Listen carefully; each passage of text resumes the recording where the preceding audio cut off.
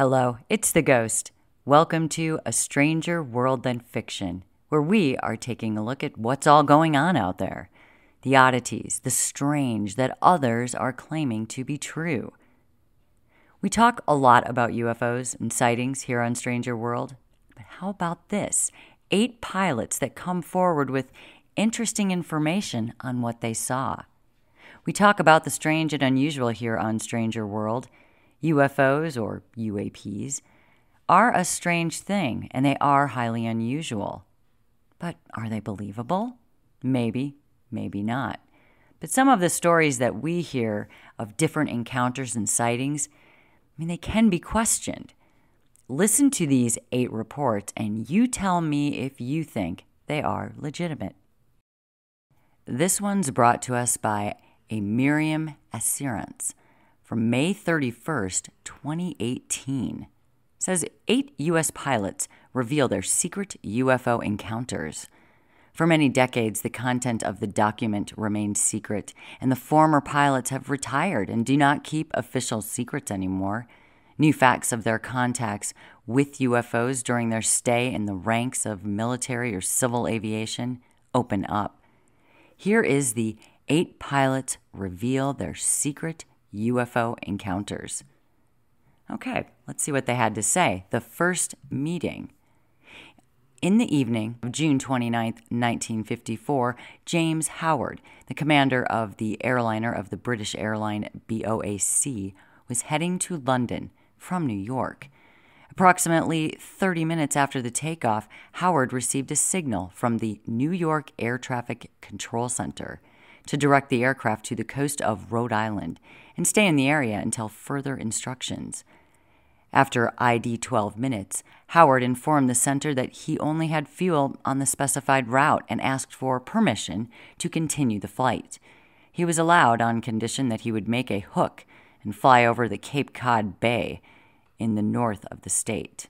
3 hours later, when the plane was at an altitude of 7,000 meters above the St. Lawrence River, which is in the Canadian province of Quebec, several UFOs appeared in the sky. They remained within a line of sight for about 20 minutes.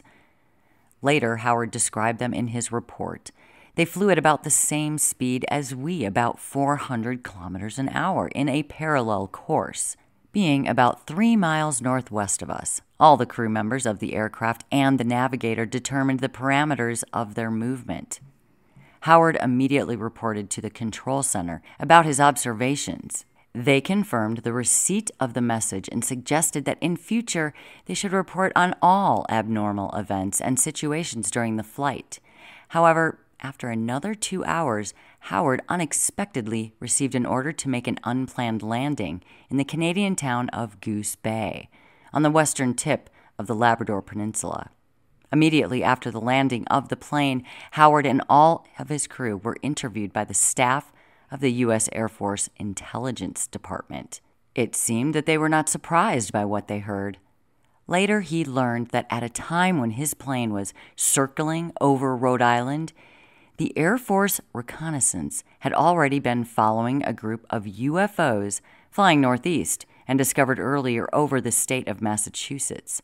A visiting doctor and his wife, who were there on vacation, reported about them at one of the police stations.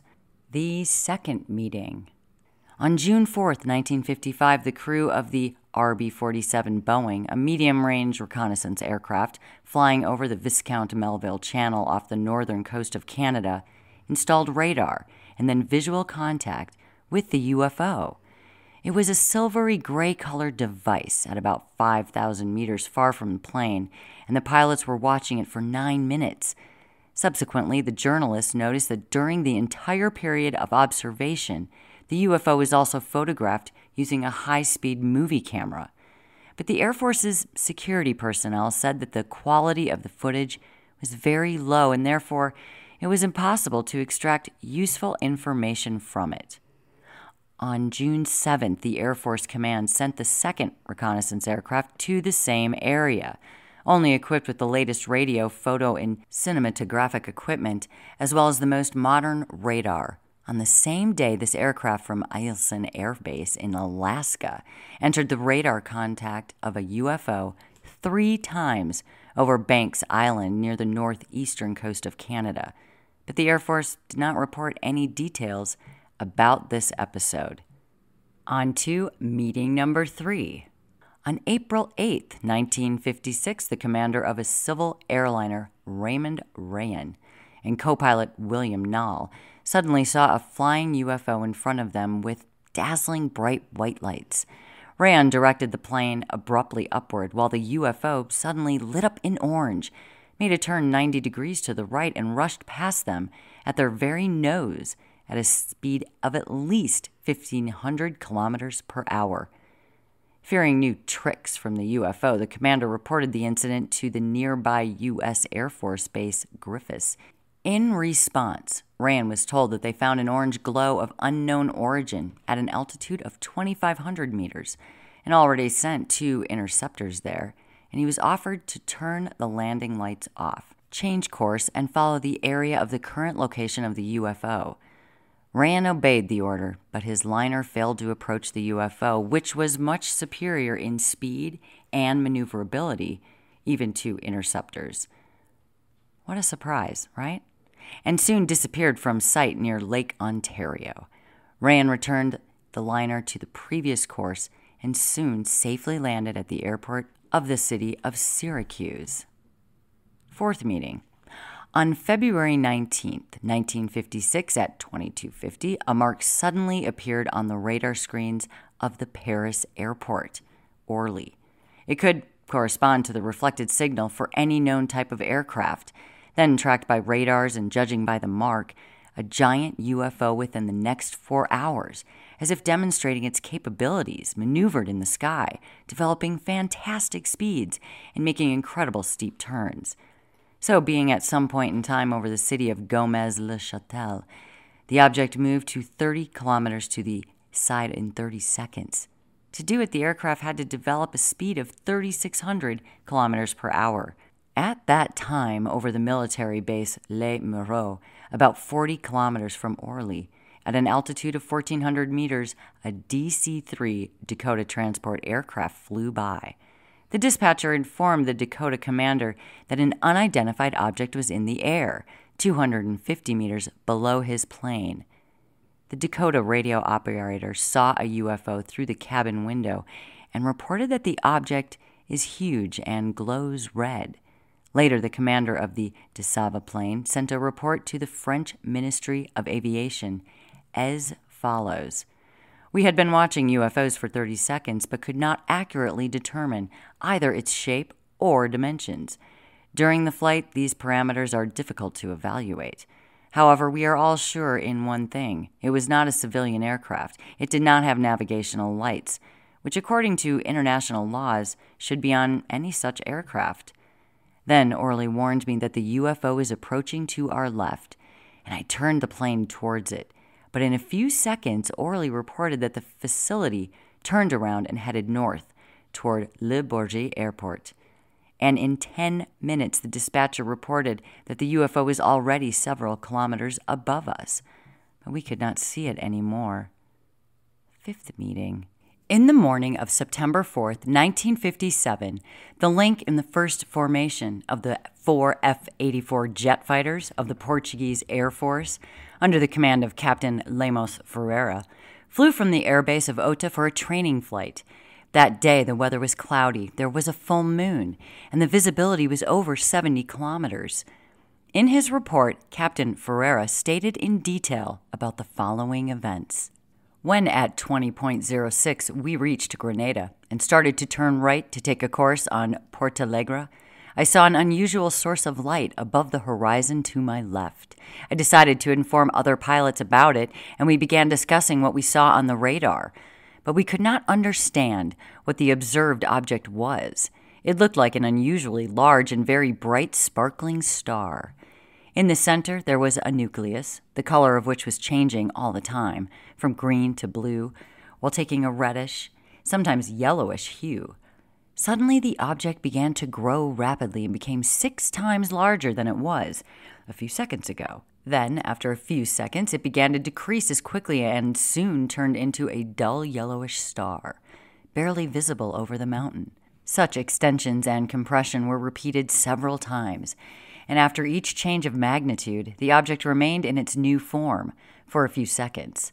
All the while, the position of the UFO relative to our course remained unchanged, approximately at an angle of 40 degrees on the port side, so we could not determine what caused the changes in the size of the object, staying at the same distance from us. The mentioned transformations were repeating within 8 minutes. After that, it began descending to the horizon line and simultaneously moved, eventually taking on a new position relative to our course, at an angle of 90 degrees on the port side. At 20.38, I decided to land, gave the command to make a left turn and take a course on Karush. Remaining at the same height of 7,500 meters, we turned almost 50 degrees, but the UFO was again on the left at an angle of 90 degrees, however much lower than us. But it became much closer. All this could happen only if it also made the appropriate maneuver. Now, the UFO was a bright red and shaped like a curved bean pod. A few minutes later, we saw a small circle of yellow lights near the pod. Soon, 3 more such lights appeared next to him. They moved quickly.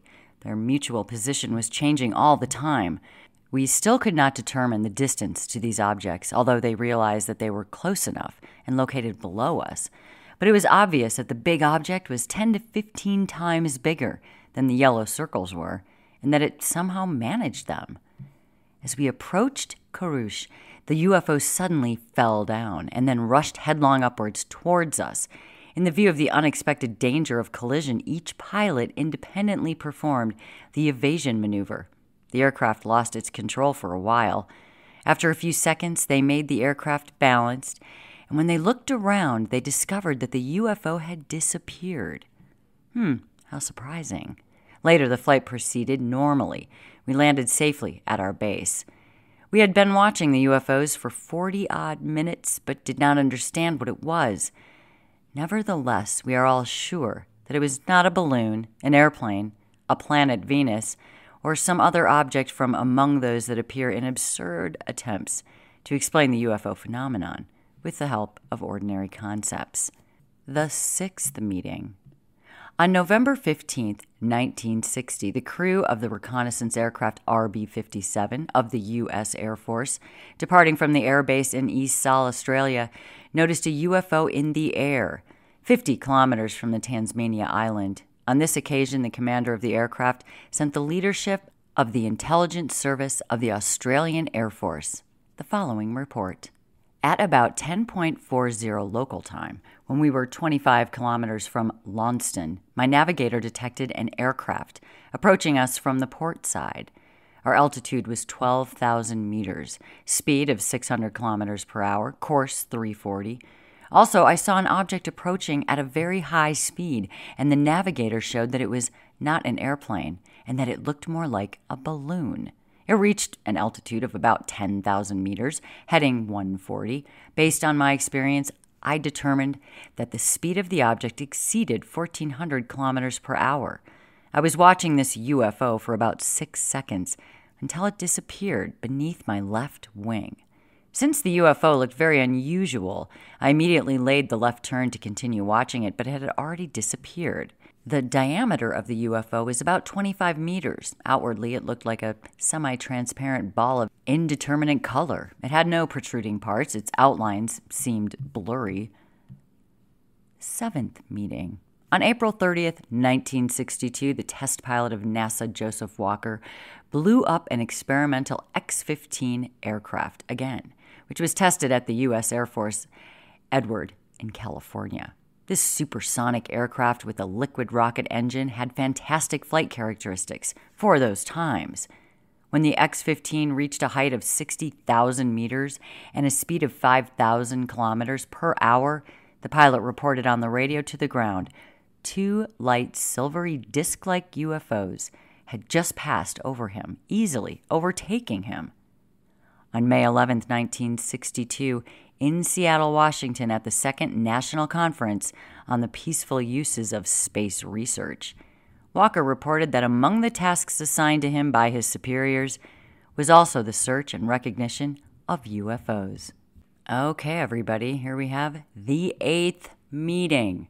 On February 17, 1954, the leaders of all U.S. civilian airlines were invited to a conference in Los Angeles, where intelligence officers from the Military Transport Aviation Administration introduced the document codenamed JANAP 146. The document was the instruction of the Joint Information Service of the Army, Navy, and Air Force, which forbade all crew members of civil aircraft to tell about their UFO sightings, not only to representatives of the mass media, but also to their relatives and friends. For all pilots who violated the instruction and told someone about their secret UFO encounters, a very severe punishment was established: imprisonment for up to 10 years, or a fine of up to $10,000. All right, this one was a little bit longer than usual, so I'm going to keep this part short and sweet. Of course, I believe that pilots could see UFOs or UAPs, but I do find it interesting, and I will really just leave it at this. If the military can spy on other countries with great detail, how is it that we can't get any specifics, any clarity and proof on what these people are seeing? You know, it sort of reminds me of those crime shows out there. Whenever they show something that they caught on video, maybe something the police are trying to review, the video that the detectives are looking at is really never all that clear. Because of the static, because of how blurry it is. I mean, we hear it over and over again. Getting an exact identification never really seems to be all that possible. We get I saw it with my own eyes, but unfortunately, I have nothing to show for it. Nothing concrete, anyway. Sort of a trend out there, isn't it? But how does it make you feel? Are you a diehard and you'll believe it anyway? Or do you think it's all fluff, it's just a story? Share your thoughts. And thank you for listening. And I will talk to you all soon.